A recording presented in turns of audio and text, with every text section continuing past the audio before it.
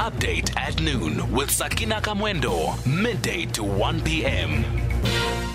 So firstly, your reaction to the resignation of Mbali Ntuli, did it come as a surprise at all? Not surprising, Sakina. I think if you looked at the 2020 election run that she had against the current leader, John Steenhuisen, you would have, if you paid close attention to her values proposition, you could tell that this was someone talking about a democratic alliance that needs to make itself anew in order to meet the demands of the time and to remain relevant to a broad and cross-section of South Africans. And of course, when she lost that battle, not only did she lose that, but there was also the return of the former leader of the DA in Helen Zille, which of course was a beginning of a trigger point for many people who left in 2019. And Zille's return has almost been seen as trying to reorient the DA to pander to certain constituencies while neglecting a number of, black constituencies and also alienating to a great degree of black leadership. So I think if Mbali Ntuli is staying true to the values that she had proposed of kindness, of, fairness and all these soft elements that appear to be missing in the DA, she was not going to last for too long after that Congress. So at this point, should the DA be doing some introspection, or is the DA content at this point, do you think, Lukhona, to shed what they may deem, excess weight in terms of where they are headed ideologically? Well, I think they did that introspection at a time that was very difficult for the DA after the 2019 national and provincial elections. You'll remember the report that was published, which to an extent led to the exit of Mmusi Maimane as the leader. It seemed to suggest that the DA was very concerned about the small losses it had incurred in that election, to the point that they felt that their traditional constituency, of course the DA being traditionally a white party, if you go back to its history, they felt that they were now being, outnumbered by the Freedom Front Plus, and in some instances people were no longer identifying with the DA in those constituencies. So they made their strategic choice. Unfortunately, many people saw that as the wrong strategic choice, because if you're a party that seeks to govern South Africa, you must actually appeal across the board.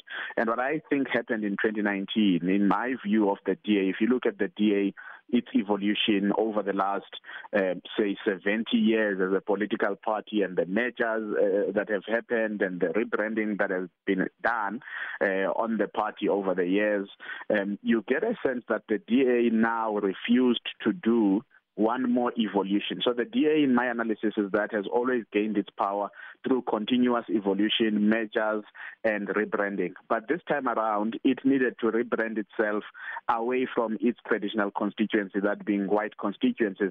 And I think there was a great deal of discomfort. The conservative elements of the DA suddenly came to the fore.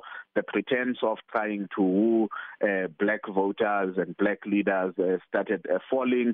And as a result, we have the DA we have today, which I do think that to a great degree is not a comfortable home for a lot of progressive black leaders. So what does this mean for the DA going forward? Because will they continue to lose support in future? Because you're losing these black leaders, and of course you need to deal with the repercussions of that. And then on the other hand, they've also lost some voters or support to parties like the Freedom Front Plus. Are they likely to regain the supporters that have abandoned them to go to a party like the Freedom Front Plus? Well, I doubt so, because they can't out Freedom Front Plus the Freedom Front Plus. The Freedom Front Plus is very clear and committed. It doesn't seem to be interested in evolving into a much more, collectively embracing party across the, constituency bases in South Africa, which the DA still has an interest to do that. However, the evidence demonstrates a DA as a party in decline that in the local government elections on the 1st of November actually lost even in the city of Cape Town a bit of ground, gaining fewer seats than they previously had before this election. So it is a party in crisis. Whether it has a leadership core that can pull the DA out of this crisis, I am not too certain, because the leadership core seems to be married to its own ideas rather than growing the party. And of course, there has been a growing tendency where some of us are beginning to think that there are people inside the DA whom we may refer to as ideological purists, who want to maintain the DA as a liberal party, and if it means losing support, as long as the DA remains true to the liberal values that they believe are sacrosanct to the party, then they are comfortable with that. And necessarily so, then it must churn out as many of the leaders who have a problem with that, so that there's still enough space for those who remain to be in leadership, even if they would have lesser seats. But I see a DA that is going to go, for example, forward into the 2024 elections extremely in crisis, extremely challenged in certain constituencies, not by the Freedom Front Plus, as we saw in the city of Johannesburg and city of Tshwane. In some instances, Action SA is starting to eat into the support of the DA in some very, traditional colored communities.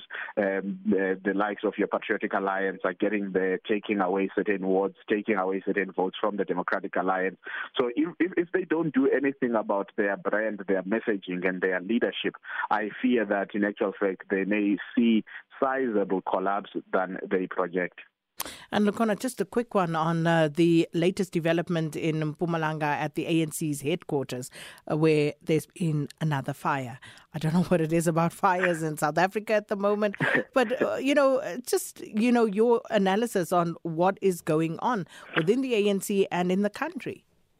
Yeah, fires, floods, especially offices. I mean, if we talk about ANC offices, we've seen fires as well in some of the offices in KwaZulu-Natal, and in some instances it has been alleged that those fires were actually started by disgruntled people who are dealing with one grievance or the other in terms of the party. But I think the fires are quite also symbolic, Sakina. The ANC in Mpumalanga is highly divided. The ANC in Mpumalanga has not been able to hold a conference since the chairperson, now Deputy President Mabuza, was elected Deputy President of the ANC in Nasdaq in 2017. There's actually been a disbandment of the structure into some task team.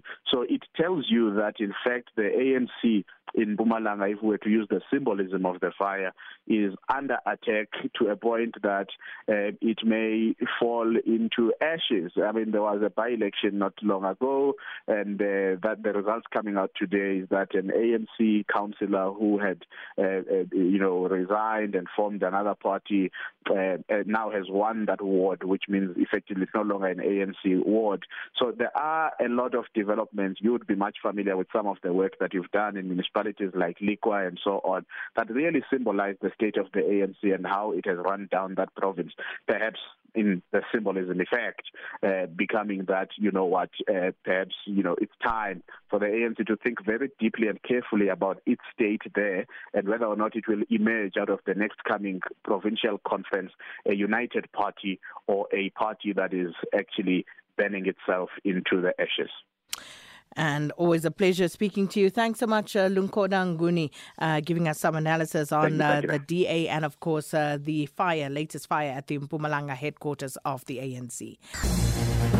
Update at noon with Sakina Kamwendo, midday to 1 p.m.